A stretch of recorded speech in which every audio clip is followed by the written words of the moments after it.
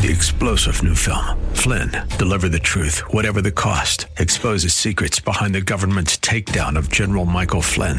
Flynn knew what the intel world had been up to. He ordered the first audit of the use of contractors. This set off alarm bells. He told the truth. He was the most dangerous person for Donald Trump to hire. They had to get rid of Flynn.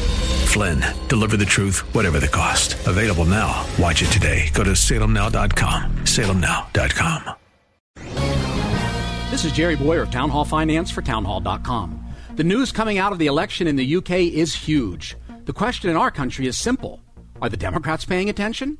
Jeremy Corbyn, the radical leader of Britain's Labour Party, just led his party to its greatest defeat in nearly 100 years. He ran on a platform of complete, unrestrained left-wing insanity. British politics tends to be a few years ahead of American politics.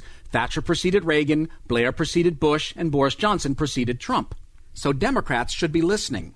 As it turns out, completely unmitigated left-wing insanity isn't an enticing deal for coal miners.